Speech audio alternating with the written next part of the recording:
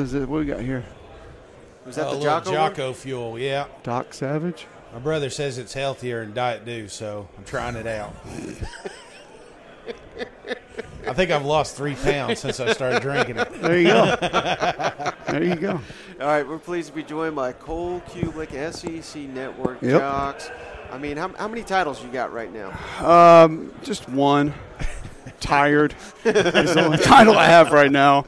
No, listen, it's fun. It's I love working with McElroy on JOX every morning. Got the Cube Show podcast, at Cube Show 61 on YouTube. Hit that one up. Trying to catch up with you guys on subscribers. We'll get there one day, maybe, probably not. And then obviously doing games and everything. It's cool, man. I can't complain. It's a lot of fun. Yeah. Fortunate. We went to dinner last night with Pat Smith. I don't you know him Oh, Pat's well. the best, yeah. Yeah, he was great, man. He was talking your praises up there at JOX, so I know you're doing well. What was he saying? He thinks I'm good? Oh, yeah. Oh, it's a long He list. tells me I'm terrible.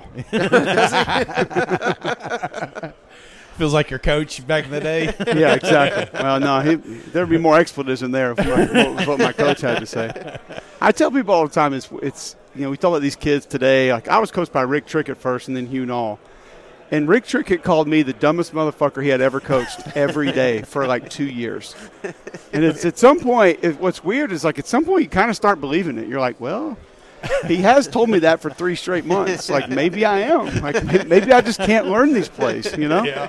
So my coach said I slower and smoke off cow manure. So I've never seen smoke off cow manure, but I would imagine it's extremely slow. There's nothing better than those old like country sayings like that. You know, like and he used to say, well, I probably can't say that one, but he said, I grew up in Homewood, which is I live there now. It's an amazing place. It's a suburb of Birmingham. And he used to say, there's nothing but something in steers from Homewood. You know that, right? And I was like, there's actually not even steers in Homewood, man. What are you talking about? have you been?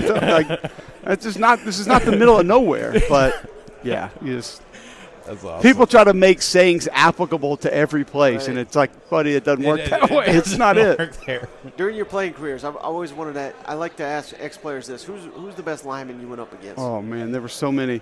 I played against Gerard Warren at Florida. He was a tilt nose, so that was in an odd front, 5-man front. That was essentially me on every play, me and him. He was the 3rd pick in the draft out of Florida.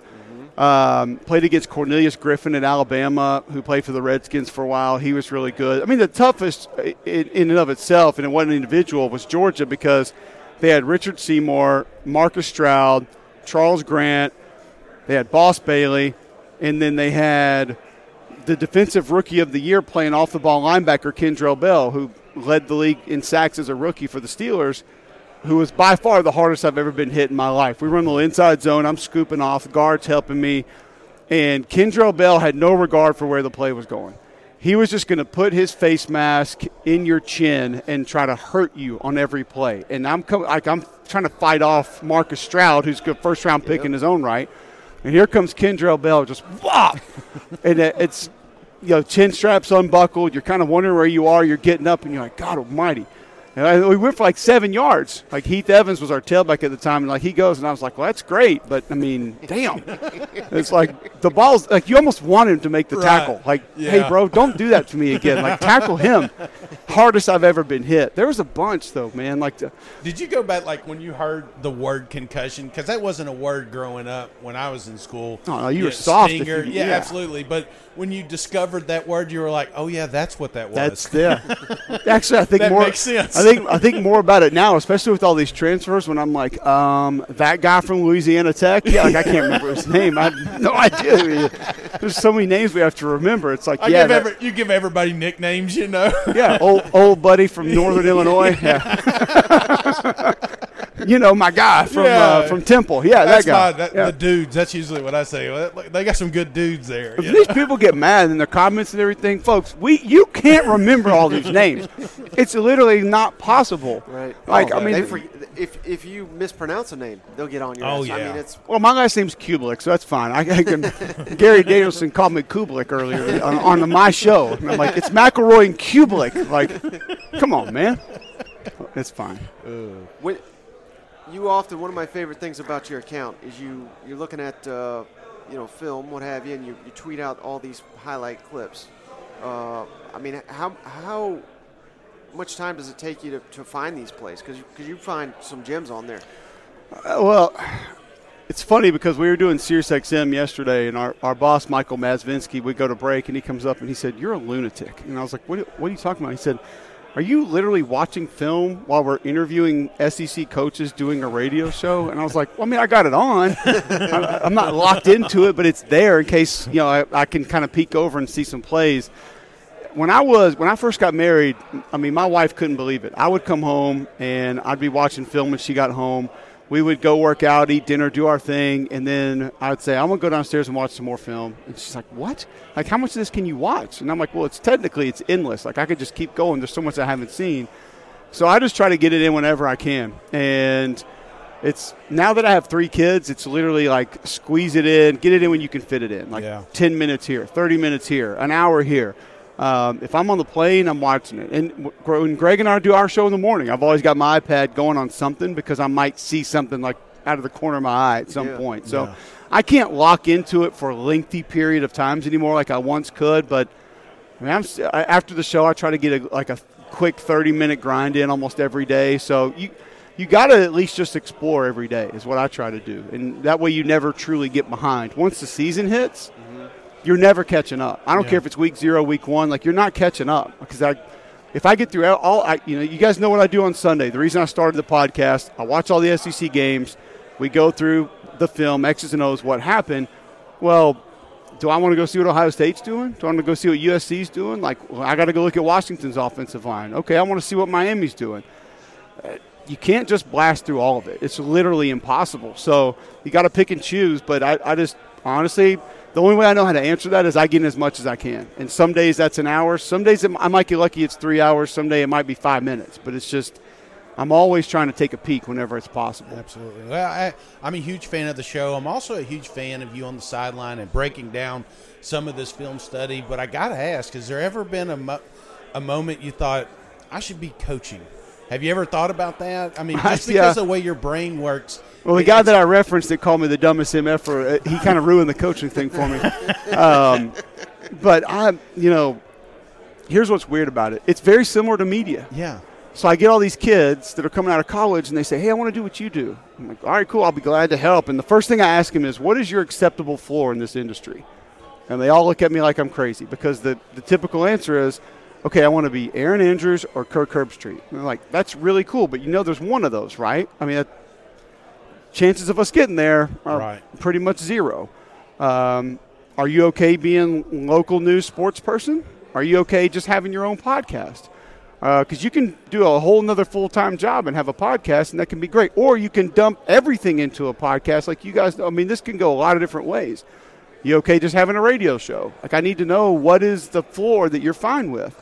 And that usually dictates, all right, you should probably go for this or get out of this. When I had somebody last week, and she came to me and asked me about it, and she said, I want to do sideline for the SEC Network. I was like, all right, cool. Whose job are you taking? Because they're not just open. Like, they're not just looking to fill voids. They're not sitting around. So who are you bumping? Yeah. I'm going to tell you right now, it ain't me. Yeah. So who else are you going to bump? And they kind of get wide-eyed at that point. It's like you maybe go try this, then try a little bit of that, and then do this. When I came out, there were no podcasts. Right. There wasn't a dedicated website for every team or for every team. There wasn't online coverage wasn't real. It was like you had your 3 local news sports guys. Yeah. You had your one like radio station that maybe had 2-3 local guys, and 2 or 3 football games were on TV. Right. Like, calling games felt unattainable to me when I got out of college. Right. Literally, it did, because Jefferson Pilot and then CBS and ESPN. Like, that was it. Yeah. And so I didn't think it was possible. And it's kind of the same thing in coaching. When I got out of school, I mean, you were going to be a GA for years. Yeah. Making 12, 17, 19,000. And some of the guys, like, I mean, Will Muschamp was a GA at Auburn when I was there. And I think he just got, like, his graduate school paid for and got to live in the dorm. Yeah. Like, that was all he got. So that was what that life was then. Now, I mean, they're taking flyers on anybody to come coach. Like, oh, you've been an analyst for a while? Cool. Do you want to make $700 to come coach quarterbacks? Like, sure. I would love to just coach. Yeah. What I like the schedule that these guys have? No. NIL, portal, recruiting your own roster every day, the regular recruiting portion of it, the travel. I got 3 kids too, so that's not really a fair question. Like, I would never leave what I do now to put that on my family because I know how extensive it is. But I would love to just coach the game. Yeah. Absolutely. And you know what's crazy is I used to say, somebody asked me this, I said this yesterday. I used to say, you know what, if the money was the same, I'd love to coach in high school. Well, it's the same shit now. These kids are getting NIL. They're transferring. Like, they're moving their families across town to go play at a different school. It's crazier in high school than it is in college. Absolutely. And small-town politics don't help. Nuts. Yeah, and, you know, you do have a dream job getting to cover the multiple. SEC. Well, multiple. But like, seriously, I listened to WJOX driving to high school in the mornings. Really? I was that sick kid that I listened to sports talk radio, and there was a beep. It was like my apartment complex.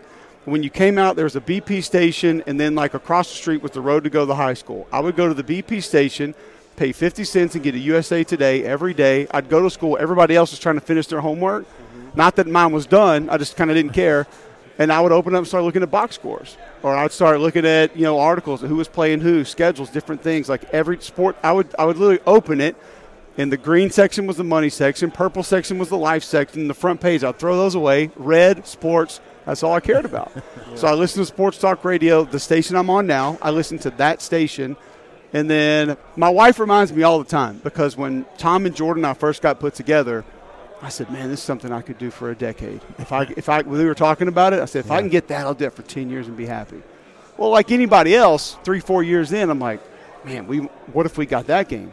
What if I could go do this? She's like, remember, you said you would do this for a decade. She's like, so don't start getting greedy. She puts me in my place. So I have more than one dream job, man. Like, it's really cool. Well, the one I was specifically referencing, though, is getting to be on these SEC campuses Saturday night, because that's the game every fan base wants. They want the Saturday night game, and because of TV, we don't always get the Saturday night game, but wherever you're going, unlike fans of, say, Arkansas, Tennessee, that doesn't get it every night, you do, because you're there, you're living these environments. I mean, I just can't imagine what that's like week in and week out, because everyone claims they have a top 10 experience, and several have earned that in the SEC, but the venues you get to go in, I mean, it's like the best time to go to all amazing. of them. And after probably week 2 or 3, then they're all conference games. Mm-hmm. So it might not be Alabama, LSU, but Kentucky, Mississippi State, or Auburn, Ole Miss, or Ole Miss, Tennessee, they're going to be damn good. And these venues, none of them are bad. They're just they're all fun. Like the podcast a couple weeks ago, I did toughest places to win right now, which is everyone agreed. It's different. Everyone agreed with you. Oh, of course. Yeah, absolutely. Yeah. But it's always going to be a sliding scale, because I played in Knoxville the year after they won a national championship. It's still the loudest stadium I've ever heard, ever. And now with what they've redone in there, with the LEDs and the T coming out and the spotlight, I mean, it's unbelievable. Yeah. You get down to Gainesville, when they're rocking, you can't hear a thing. Yeah. And it's very unique, because the student section was grandfathered in, and we were on the far side of the bench. It's literally where we are, the student section to the players. Yeah. Like, you're sitting against the back of your bench, and they're right there. And you can imagine the things they're saying when you come off the field, especially if it's not going well. Yeah. I mean, they're having fun. And I never got the other side of it, but I've had guys like McElroy. Like Trevor Knight told me Auburn was the most difficult place I ever played, Big 12 or SEC. Auburn at night was the toughest place I ever played. Athens is loud. You know, Baton Rouge is a whole other animal, man. Like that thing. See, the thing about Baton Rouge is not just the noise. It's the all-encompassing voodoo, mystique. The odor of that place is awesome. Like, you get out of your car in the parking lot, and it just smells like gumbo. Like, it's incredible. And everybody's yelling in purple wigs, and it's just – you walk by a live tiger on your way into the stadium. And what's really nuts is the first time I went there in 97 was when they still wheeled the tiger around in the cage like they do the pig at Arkansas right now. And I'll never forget, I ran out, and I'm jogging, and I'm like, that's a fucking tiger in a cage at a football game.